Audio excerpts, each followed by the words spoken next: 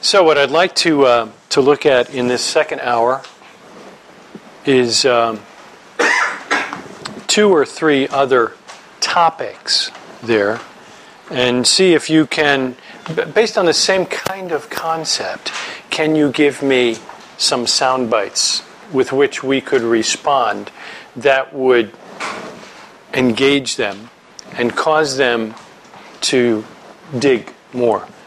So, the first one I wanted to look at was eating kosher. Yes, sir? Who defines food? Who defines food? That's your question.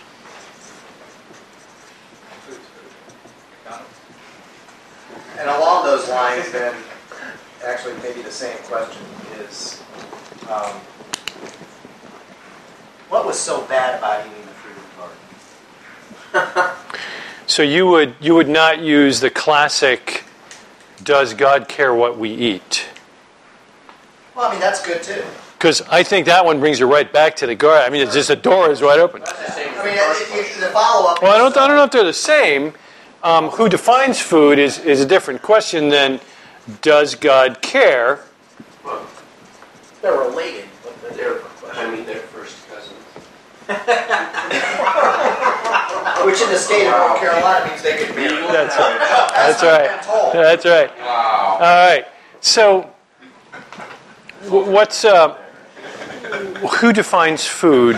Where are you trying to bring this believer in their thought process?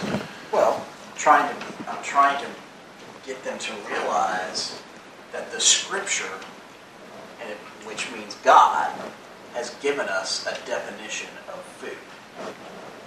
And so, if you are a believer and if you are following God, would it not be a good idea to take a look at the definition of food that God has given us in His Scripture? Good. I like it.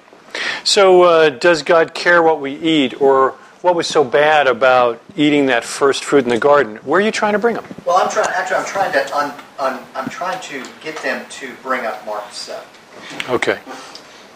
And Yeshua's words, and also in Acts chapter 10. Yes. Because the argument is it doesn't matter what we eat, because that just goes into us. And Jesus said that, it's not what goes into us that makes us unclean, it's what comes out of us. Exactly.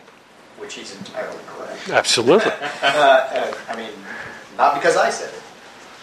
What I want them to do is I want them to bring that argument up, though. Okay. And say, then, exactly what was the problem in the garden?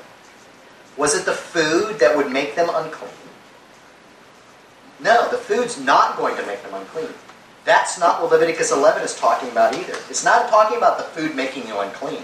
I'm not afraid to be unclean by eating what God has told me not to. That's not the issue. The issue is I'm concerned that God has told me what I should or shouldn't eat, and I want to obey Him. So, are you in a way putting the command about what to eat and what not to eat on par with other things about what He said to do and not to do? So, then being unfaithful to your wife is in your mind consistent with being unfaithful to God with regard to what you eat. In fact, those are the same terms He does. Exactly right. He uses exactly the same terms. Good. So, and actually the apostles do as well. And we see that in Acts chapter 15, without getting deep into it because you don't want to. Right. You don't. However, Acts 15 does carry some connotation that it does matter what I eat, because I've been challenged by Acts chapter 15, and my question and response was, so have you ever had blood sausage? Have you eaten meat that's been strangled? Yeah, how do you know? Apparently the apostles may not have gotten the word yet. I mean, this is in the apostolic writings. It's on this side of the Bible. Good. All right, so I see more of a mental, let's think about this in your question, and more of a frontal assault to try and dive them into Mark 7 or Acts 10.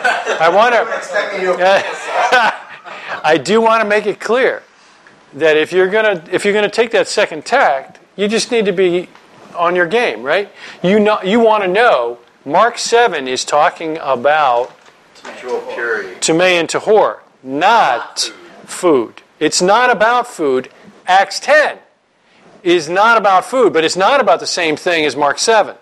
Mark 7 is about how my actions and what I do and what I say and the thoughts and intents of my heart cause me to sin. Whereas Acts 10 is not.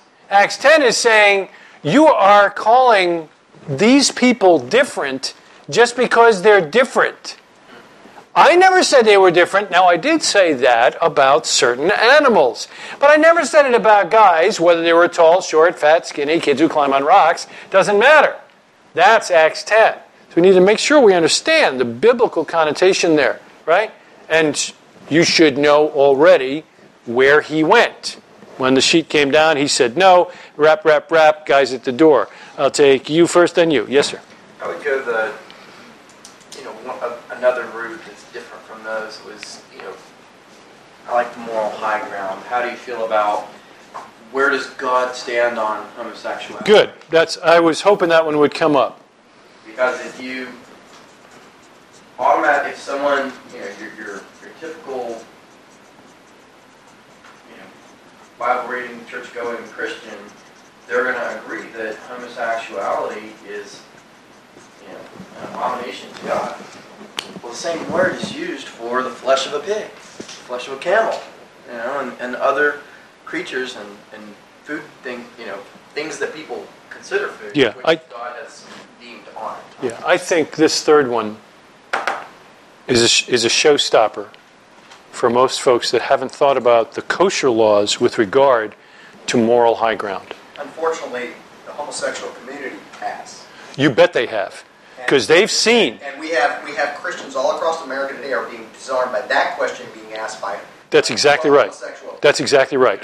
They're saying that you claim the Word of God is timeless, but you know it's not, because shellfish and pork used to be a problem, but not anymore at the church barbecue. Well, God said the same thing about homosexuality. So what's happened? Because you don't eat kosher, you've completely given up the moral high ground. Exactly. So you've got a great argument against the homosexual community if you're standing there and you eat kosher. Because that argument goes nowhere if you eat kosher. Well, then they've got the task of trying to dig themselves out of a hole. It's like, well, that's no longer applicable. It's like, well, what? I think it is. Homosexual, not exactly. No longer applicable, I guess, not either. Exactly. In the old same deal. Whatever. So go ahead. I was just going to say that Brother Hegg did a good rendering of Acts 10, where he asks Peter to awake, rise, and eat, and when Peter responded saying, "No, I've never put anything unclean in my mouth," it was almost as though God was testing him by the tenets of Torah, and he was encouraging Peter to take that same Torah and apply it to precisely going into the Gentiles. Oh yeah. If that sheet came down now to your average concert B-flat Christian, we'd still have a problem with Jews and Gentiles. Because they wouldn't have gotten it.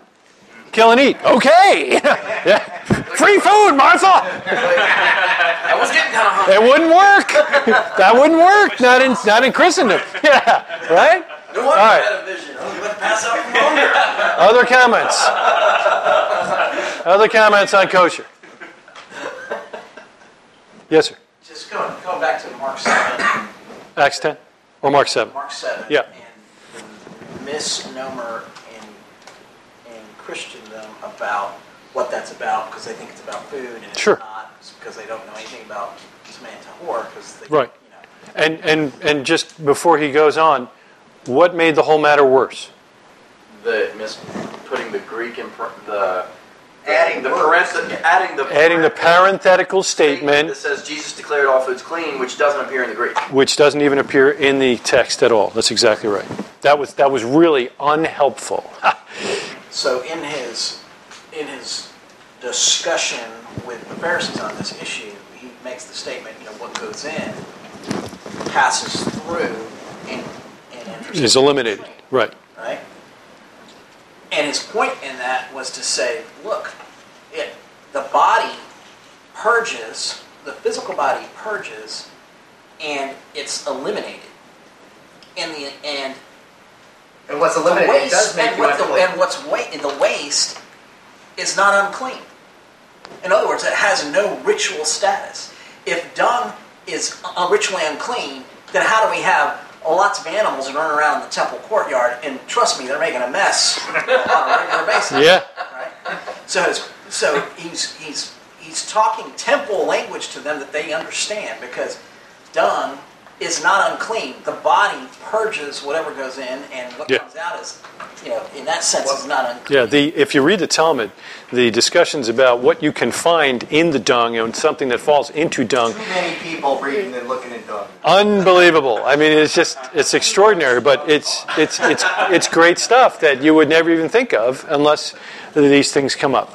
Good. Concerned with every aspect, every minutia of your holocaust. No question. All right, we done with that one? All right, I think these are good questions. Who defines food? Does God care what we eat? And what does God think of homosexuality? I really like the last one because it has nothing to do with food, and it normally will throw somebody for a loop, especially if they haven't thought about it, right? And most Christians, I believe, have not recognized that the homosexual community is doing this, hey, I see a hypocrisy in your walk. And I don't think they feel comfortable because they don't have a good response. Well, they'll pull out their Irish study Bible. And do the best they can, yeah. All right. Shabbat. We mentioned during the break that of the weightier matters of the Torah, Shabbat is a big deal. And Shabbat is probably one of the only issues here that professional Christendom and our believing communities have forsaken by and large across the board, as we've shifted from Shabbat, the seventh day, to Sunday, the first day. And there's a myriad of reasons why they've done that.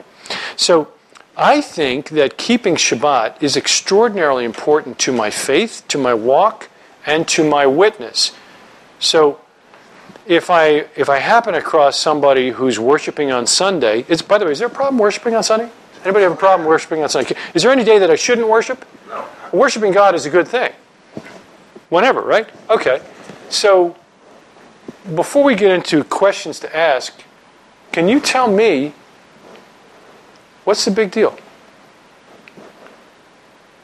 I mean, let me prime the pump. Will you buy or sell on Shabbat? Okay. If you won't, why not? Don't say God said we shouldn't. What's the big deal? Separation, holiness. So we get defined as a people that won't. Okay. Yes, sir. I'm thinking, too, it allows us to act out our faith in that we're trusting in God for our needs. Well, if you're going to take that day off, you bet. That's a good deal. Yeah. And it's just an example, right, of the Shemitah year. Every 7 years, if you're a farmer in the land, you're going to lay that land fallow. And we heard a great story about that on Shabbat, I believe it was. So if you weren't here, shame on you. All right. So, what would you ask? What would be your question? Jonathan, you got one for me? No. Isaac, you got a question? What would you ask that would cause a believer to think? You go? Say what makes the Shabbat different than any other day. Okay, where are you trying to bring him by asking him that? Because they don't think it's any different. Well, what the other 6 days mean to him, or what the Shabbat means to him that the other 6 days don't. But to him, they don't. Well, to some, even on Sunday, they would not participate in certain things. Well, today I go to church, so Okay. they may eat pork and go to Wendy's after church, but So maybe that's a question is, what do you do on Sunday? Why do you do things differently on Sunday? Okay, good. Jonathan. Does the name Constantine mean anything to you? and actually, that's a pretty strong point, because most evangelical Christians are very quick to point out they don't want to be associated with the Catholic-ish type church heritage. And The Roman faith. Exactly. And if you can bring them back to the Bible, most of your actions actually are based on that expression, and a lot of them are ignorant to that fact. I think it's something. Okay, so I'm hearing a different tack here, and I think it's confusing to me and it's concerning. And here's where I'm coming from. You're talking about jumping in on a historical venue to teach them that our faith actually started before the 4th century, that there were laws laid down by Rome preventing keeping Shabbat, keeping the commandments, circumcising your children, reading and studying the Torah and stuff like that. But my concern is that I don't want to give a history lesson. I want to get them to think about their faith, right? Because that's really where it's going to come down to. Maybe thinking about something closer to home, like, is it possible the Protestant Reformation didn't really protest much of anything that has affected our lives? Something like that. Good. Yes, sir. I'll give you a question, but first, his point is actually the interesting thing was Luther was very close to using the Shabbat as opposed to Sunday as part of the Reformation, but he was concerned that it would be too Jewish. Yeah.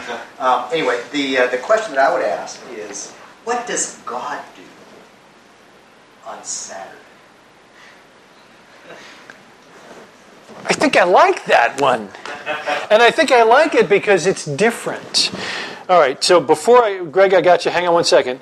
What does Can I take him to Genesis God do on Shabbat? 3?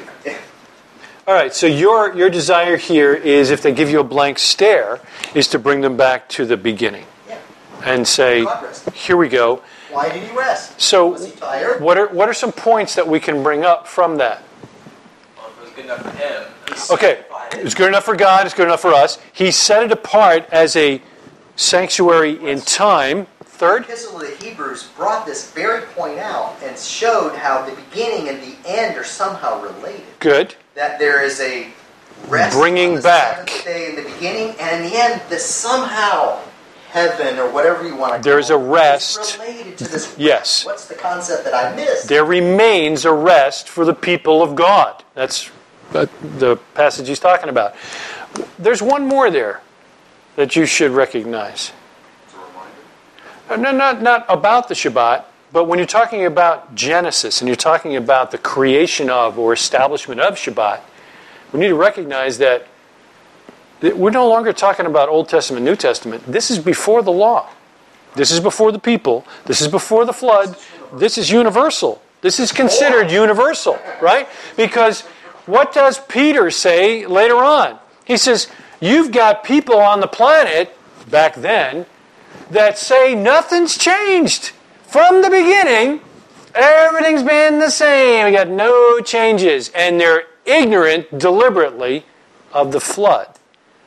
That there are some things that changed. And that God will punish sin eventually. Peter's argument is we can use Genesis as an argument for our faith. This is in the apostolic scriptures telling us to use Genesis. So if we're to look to Genesis, in this particular case, one really has to wrestle with, well, gosh, why don't we keep Shabbat? Good. Give me another one. Yes, sir. Do you believe the 10 Commandments are applicable today? You mean the 9 Commandments? You mean the 9 Commandments? No, the 9 commandments is a suggestion. The 6. The 6 Commandments, right. Presbyterian. Okay. Where are you going with that? Well, because if they truly are a Christian, they have to answer yes. and then they're stuck. Because, okay, then number 4 still applies. And it's not ambiguous, No, as it's some not. people say it is. It's a couple verses. It's not ambiguous. It very clearly It's the only says one that is they actually sat. explained. Yeah, without question. It goes through it in detail. Okay, so that's a good one. So your desire is to put them... That's one of the questions that brought me down this path, because I kept thinking, man, we talk about 9 of the 10 all the time. How come nobody ever wants wants to talk about Number 4. I mean, That's it. it in the top 5. Come on. Just pretend like it exists. If Jay Leno was doing a top 10, it would be there, right? Yeah. Okay. So your desire is to just, put them between the rock and the hard spot and say, so what are you doing? So what do the Baptists believe generically about Shabbat? Does everybody know? No. That's what the Presbyterians believe. The Presbyterians believe that the Shabbat was changed. The holy day was changed to the first day.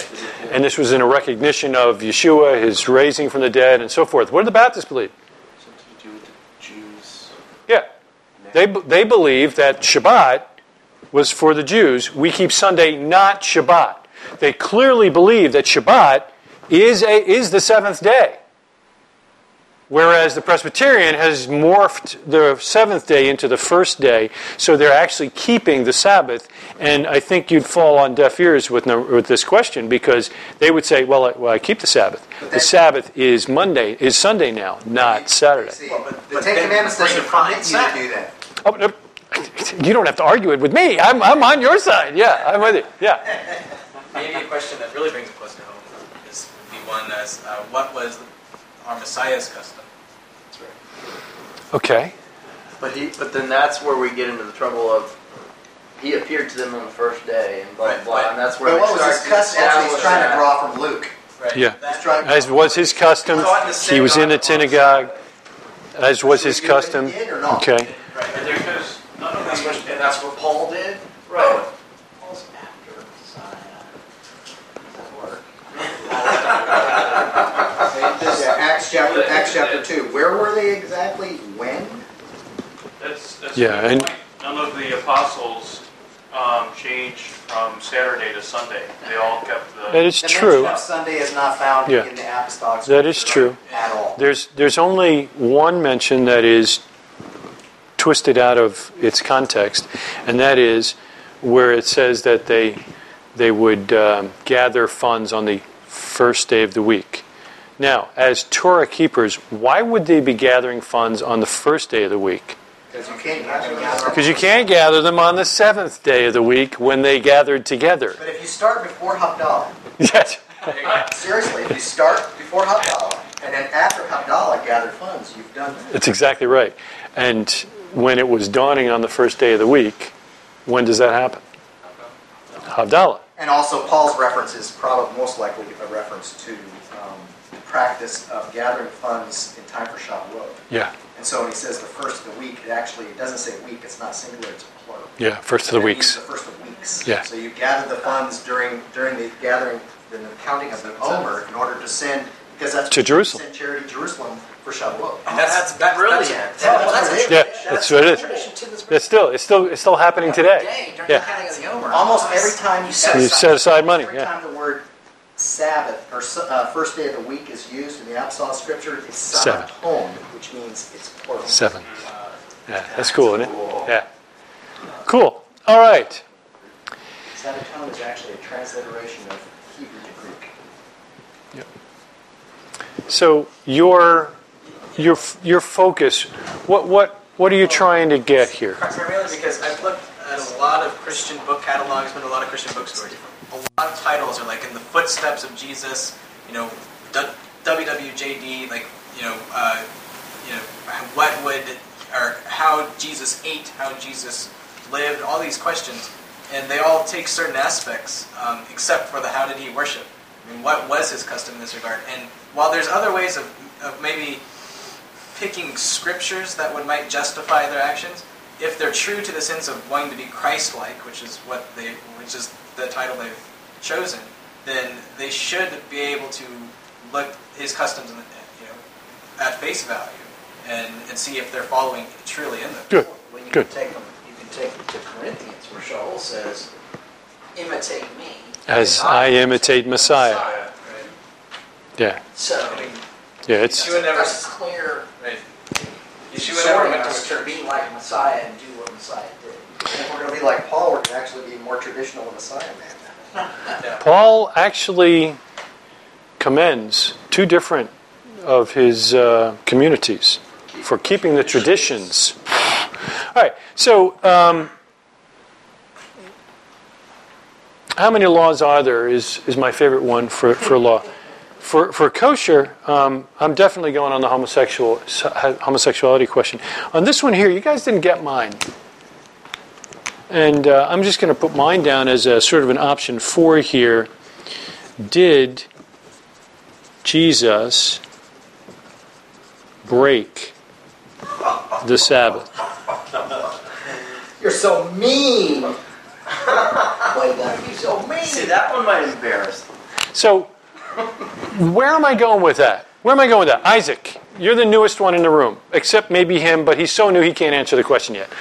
But I don't mean that in a bad way. I hear you. So help me help you. Why am I asking that? Why do I want to ask them if Yeshua broke the Sabbath? Well, because their whole reason is that the Sabbath changed after him. So if he were the one keeping it, then why would it change after him? Okay, so what's one of the reasons that they think he did break the Sabbath? Do you know? Well, I think I heard somebody say that after when he rose. Well, he rose on the first, so there's a lot of focus on the first day of the week, which if you really look at it is sometimes the second, third, or fourth day of the week. The uninspired titles in a lot of the study Bibles say, Jesus breaks the Sabbath, Jesus is Lord of the Sabbath, Jesus broke the Sabbath, Jesus violates the Sabbath. And then they go through what he did. So the Pharisees come up and go, oh, why are your disciples doing what's not lawful on the Sabbath? By the way, he never does say they didn't break the Sabbath. We might do a whole class on that one because it's really pretty cool. So, a lot of believers think that he did break the Sabbath. Why do I want him to go there, Isaac? Because it makes them really uncomfortable. Why? They won't make them uncomfortable until I respond. How will I respond if they really believe that he did break the Sabbath?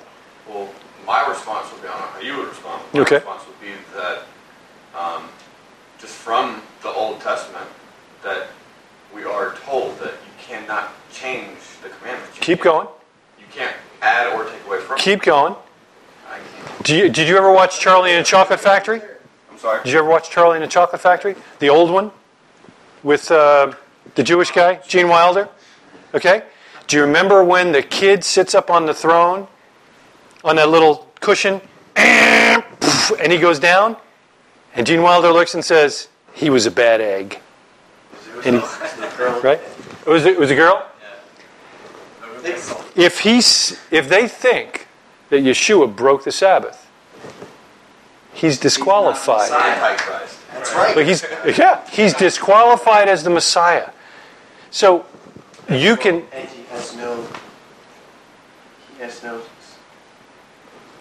He's not an acceptable sacrifice. Right, exactly right. He's disqualified.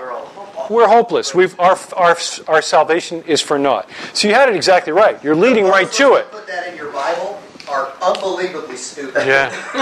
So you got it. Deuteronomy 12 and 13. You can't change it. You can't nullify it. If he just decided to break it, well now, he's supposed to be a spotless lamb. If they go back to the laws in the Torah, then all you have to do is revert to the prophets. And if the prophets say that he has to be a follower of the commandments all the way through, then it's like they can't just obliterate the law. Can't have one or the other. How did they know that he was? Because he followed them. It'd be so You got it. Yeah, they'll be all wrapped up in knots. Yes, sir. But, so what if they respond, no, he didn't break the Sabbath. Then why do you? So I would probably be a little more So gentle. I don't have to. Yeah. If that's their response, I get that one a lot. Messiah, but the law's been done away with. Because he fulfilled it. Okay, so That's the fulfillment. He kept it and he fulfilled it. Well, that's what. okay. If all right, so hang on now. There's a great response to that, but you got to learn the question. If they respond that way, he did it. I don't have to now because it's been fulfilled. The question should always be then from Matthew 5. How would your life be different if he had abolished That's an awesome question. It'd be super easy. the law? No, it's no God. Your life would be, but most of the people that are saying that you're asking this question, their life would be unchanged. That's right. See, they're saying, no, he didn't abolish it, he fulfilled it. Okay, I get it. He fulfilled it. He didn't abolish it. How would your life be different if he did abolish it?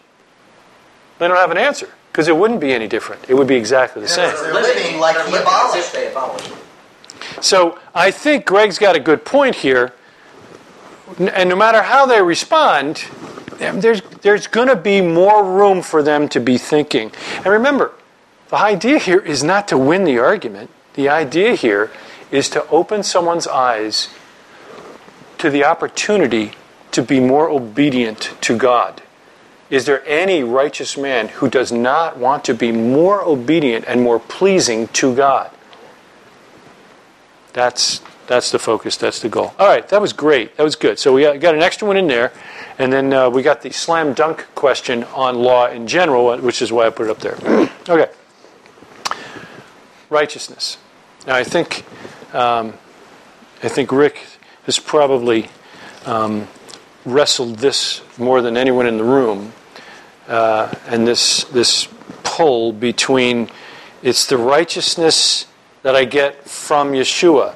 I'm filthy rags. I've got nothing that I can bring to the table. I've got no righteousness. And that whole pull and push back and forth, I think that Christianity in general, regardless of what flavor you're practicing, is really, on a regular basis, struggling with the concept of righteousness.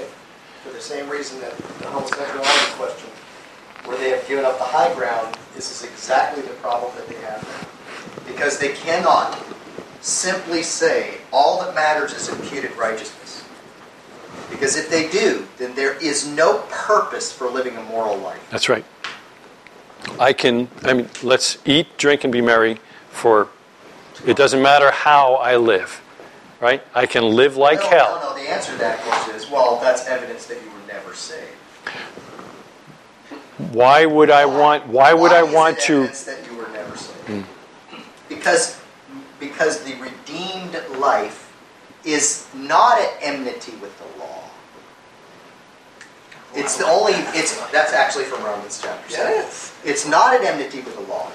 In my heart, I love the law of God. What I want to do, I don't do. That's right. So what is your question regarding righteousness for the strong Bible believer in Christendom today? Yes, sir.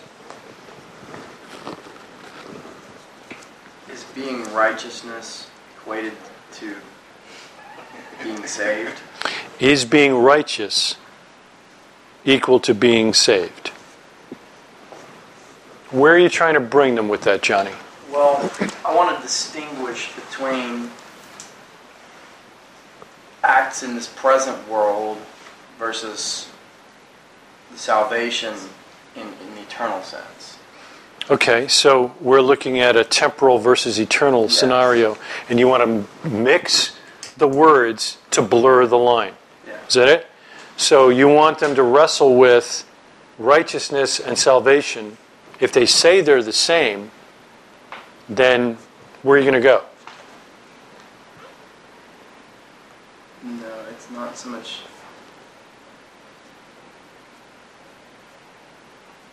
I mixed up my question. Oh. No, maybe I mixed you up. Maybe that's what it was. But I see where you're going. I want to get it worded right. yeah, I want there to be a mutual Yeah. exclusivity Yeah. between the two, so that So what would they say? Let's start with what they would say about righteousness, and then let's ask a question that will cause them to go, or respond in a way that we could then rebuff. Let's think about it, because I like where you're going. We just got to put a question with it to get that temporal, eternal thing together. I've got one that has to do with Elizabeth. I got two. First one. You can only do one at a time. I mean, you don't get extra bonus points here. Serious one's even more serious. Okay, I'll take serious for 200. Or funny, less fun. But yeah, mystical, non-mystical. Yeah. How many different types of righteousness are there? Ooh. Oh, Yeah, and the second one is followed. Have you heard of a website called Bereans Online? Don't go there, man. That site is blocked. We'll install a Trojan on it. All right, how many different righteousnesses are there? Good. So where are you trying to get them to go? To realize that there is an eternal righteousness that is important, but there is a one that's not really talked about is, and the saying which I love is righteousness is as righteousness does. Yes. And that righteousness is expressed, not just received and boasted on, if you will. It's also it is a lifestyle and it is an action. Okay, so you're going to try and bring them to the crisis of seeing that it is possible to keep the law. And that keeping the law will give me a title of righteous on this planet. Righteous according to the law. Yes. Right. Indeed. And or righteous under the law, as Paul put it. But you would be quick to ensure them that you're not saying that righteousness, through your deeds, could earn you a place in the world to come or salvation. You would agree then that, as we said earlier in the first hour, that the natural man in his fleshly mind cannot even keep the law. So keeping the law and being righteous in this temporal sense is only possible for the believer. You got it now? Okay, maybe. Oh, whoa. Let's see if while I'm still going. So you... Okay. Yes. Maybe let's try this. So is righteousness a result of salvation, or is it the means, or is it the end? Is it the cause? Does righteousness? Because that way you can go the whole. Are you trying to earn your salvation, or is it the fruit of the renewed spirit, the renewed person? So is righteousness the result, or the means, or the fruit? Yes. That really gets you thinking. Well, wait a second. We're not, especially for everybody who just says it. Grace is free. We don't have to earn our salvation or anything like that. Then why are you doing this? So it really brings up a whole lot of evidence in our favor. Good. All right. So is righteousness a means of or a fruit of salvation? I like it. Yes, sir. I'd ask the question, who is righteous? Because the Bible has a lot of verses about the righteous. I want to know, who do they think the righteous is referring to?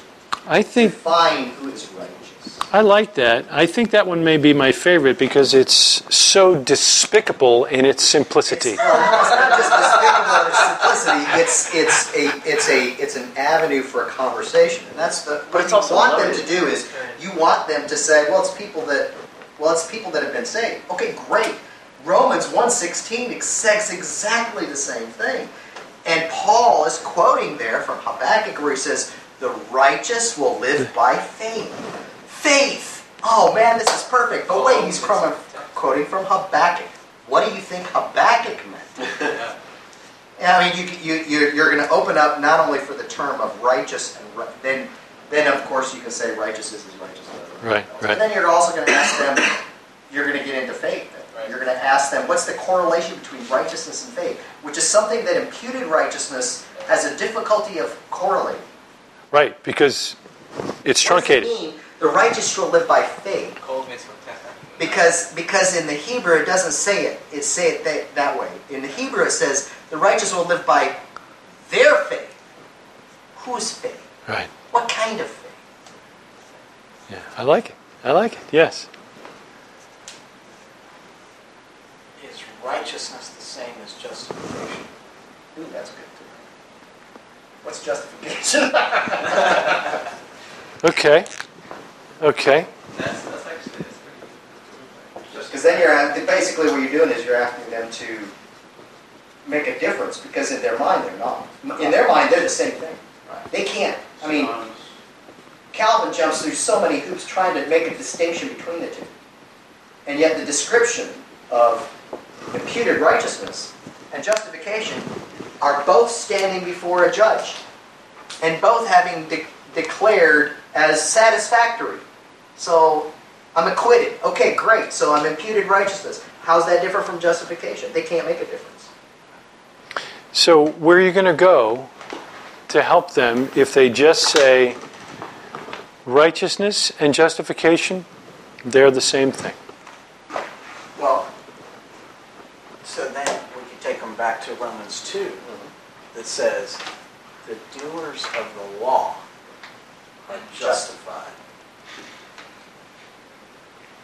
So if you want to be righteous, and righteous and justification are the same to you, You've nailed it. You cornered them.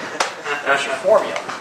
So we See, they're going to rely on Calvin. That's exactly why. We sold- You can't rely on Paul. so we sold enough rope that they've just hung themselves equating righteous deeds with justification.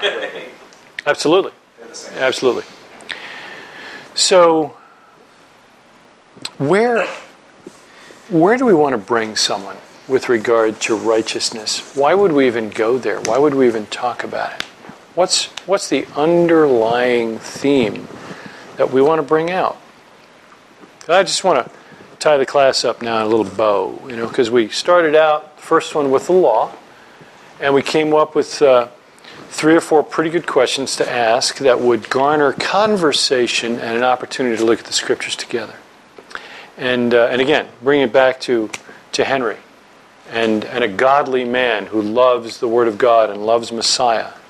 So I've got an understanding now of the law that we can look at with how many laws are there? Can a non-believer keep the law? What's the purpose of grace? Then move into kosher. Who defines food? And does God care what we eat?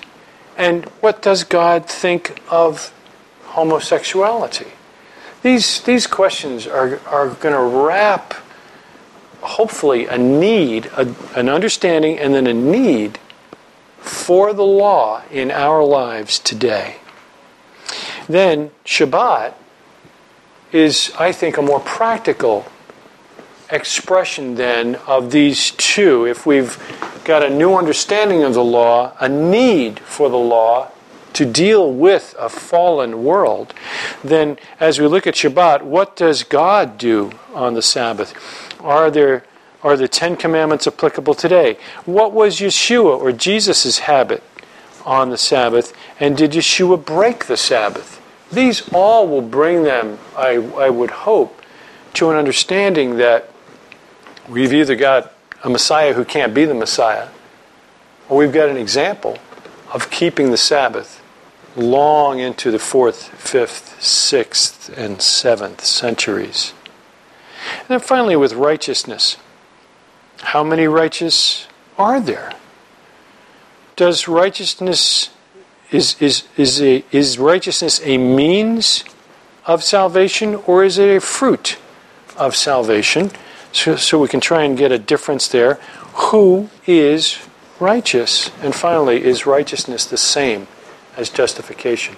So I think with these questions, we would certainly come to the point of finding ourselves going back into the Tanakh, perhaps, especially at the end here, to see that throughout the Scripture, God has chosen to bless the rain and His pouring out His blessing on the righteous versus the wicked. That's now. That's not later. The rain falls on the just and the unjust. He expects and looks for the righteous man.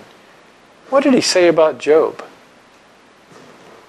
Have you considered my servant Job? man, he is top shelf. Zechariah, Sheba, Shaul, others are described as blameless According to the law. according to the Yeah. law. That's exactly right. And that's why I said Elizabeth before. The list of those who are blameless according to the law in the apostolic writings. Unbelievable. Or as we look back into the Tanakh, we've got the same kind of thing. So it's an interesting comment on Paul's life at the end of his life, when he's towards the end of Acts, I think it's 26, where he says, here at the end of his life, I'm free of the blood, my hands are clean and free of the blood of all men, and I'm blameless, according to the Torah. That's an amazing statement, that he was, even at the end of his life, long after knowing the Master, long after suffering the slings and arrows of outrageous fortune. No, wrong quote. Yeah, long after suffering the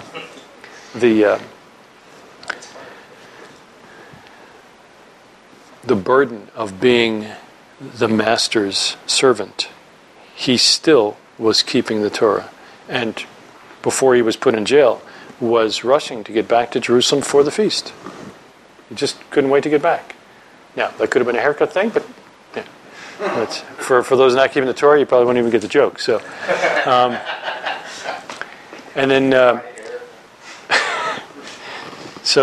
those are good questions, I think. So I want to encourage you over the next week or two to come up with another topic that should be here on the board, and some questions that can be asked. And if you've taken some notes, or you're going to go back and get these, I'll put them on the website. But I would be interested if you actually take the opportunity with your friends and family and some godly men and women that you know, if you would ask some of these questions and report back on how it went. Again, not to belittle them, not to berate them, not to even cause their faith to waver, but rather to have them to move more into the Scriptures and to be obedient in their walk, pleasing their risen Messiah. Yes, sir. Since it's titled up here, please give him our highest regard. I shall indeed. We, all of us that know him, have the utmost respect and high regard for him. I appreciate that. I will do so, and I'm hoping that he'll be here in town soon, and we're hoping. I'm hoping to have him sit with us on a Tuesday night and discuss. So, for those of you who haven't had the privilege of meeting my great father-in-law, I hope will have that. Yes, sir. A couple of topics that just immediately came to mind was you could sort of subcategory off of Shabbat and just do one just make it the festivals, biblical holidays, and another one you could actually get into traditions. Traditions in Hanukkah. Yeah, I think you've got a good point there, and certainly the holidays would lead into that as well, right? There are some great traditions in Christmas celebrations. There's some great traditions in the Easter celebrations that the church has long had. To celebrate the birth of the Messiah of the world is a great thing. When to do it might be a question we might want to ask. How to do it and stuff like that. Again, we're looking at traditions, right? It's certainly not a command, because I think we should be experts on the commands. One would think. So we know it's not a command, but it's a tradition. And then other traditions within the church, having music before the sermon, stuff like that. So, yeah, but that's good. We'll look at those. All right, let's call it a night and have a glass of wine together. I think I do have this on my iPad. Don't think the question and answer give the break. That just kind of leaves crickets most of the time. I did bring that up earlier. Hang on now, let me... Do we have any trouble? No. It's one question that I've found that works well when I'm discussing my Torah walk of faith with Messiah, with members of the visible church, and just other people in general who question and say, oh, okay, you're trampling on the Lord Christ, you're everything we've heard is, if nothing I'm doing is neither contradicting or tearing down or trying to add to the finished work of Christ, what specifically about what I'm doing offends you?